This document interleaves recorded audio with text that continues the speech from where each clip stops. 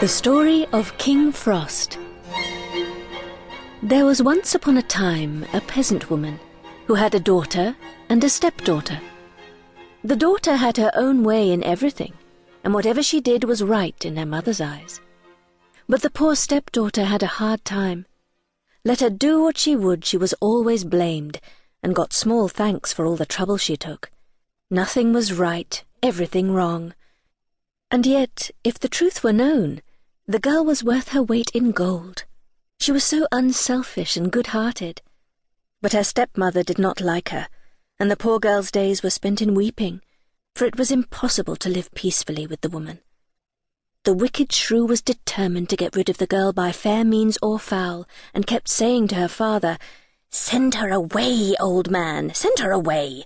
Anywhere, so that my eyes shan't be plagued any longer by the sight of her, or my ears tormented by the sound of her voice. Send her out into the fields, and let the cutting frost do for her." In vain did the poor old father weep and implore her pity. She was firm, and he dared not gainsay her. So he placed his daughter in a sledge, not even daring to give her a horsecloth to keep herself warm with, and drove her out onto the bare, open fields, where he kissed her and left her, driving home as fast as he could, that he might not witness her miserable death.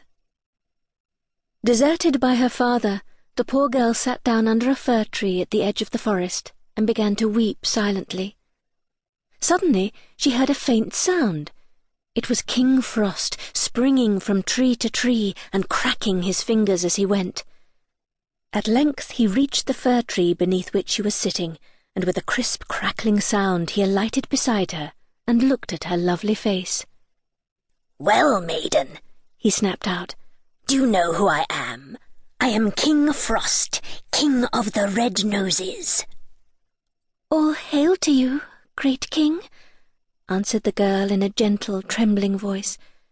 "Have you come to take me?" "Are you warm, maiden?" he replied. "Quite warm, King Frost," she answered, though she shivered as she spoke.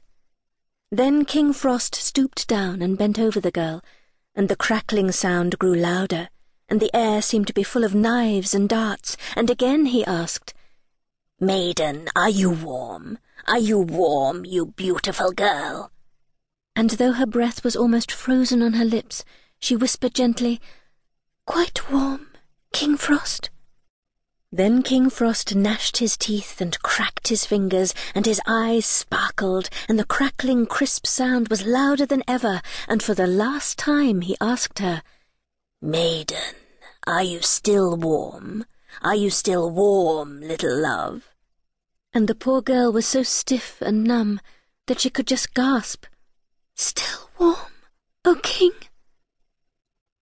Now her gentle, courteous words and her uncomplaining ways touched King Frost, and he had pity on her, and he wrapped her up in furs and covered her with blankets, and he fetched a great box in which were beautiful jewels, and a rich robe embroidered in gold and silver. And she put it on and looked more lovely than ever, and King Frost stepped with her into his sledge with 6 white horses. In the meantime, the wicked stepmother was waiting at home for news of the girl's death, and preparing pancakes for the funeral feast.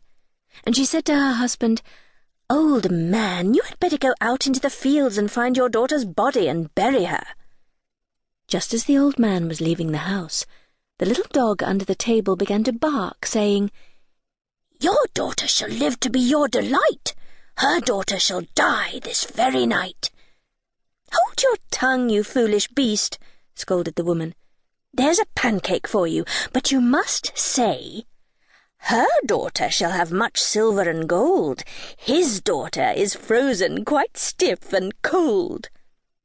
But the dog ate up the pancake and barked, saying, "His daughter shall wear a crown on her head.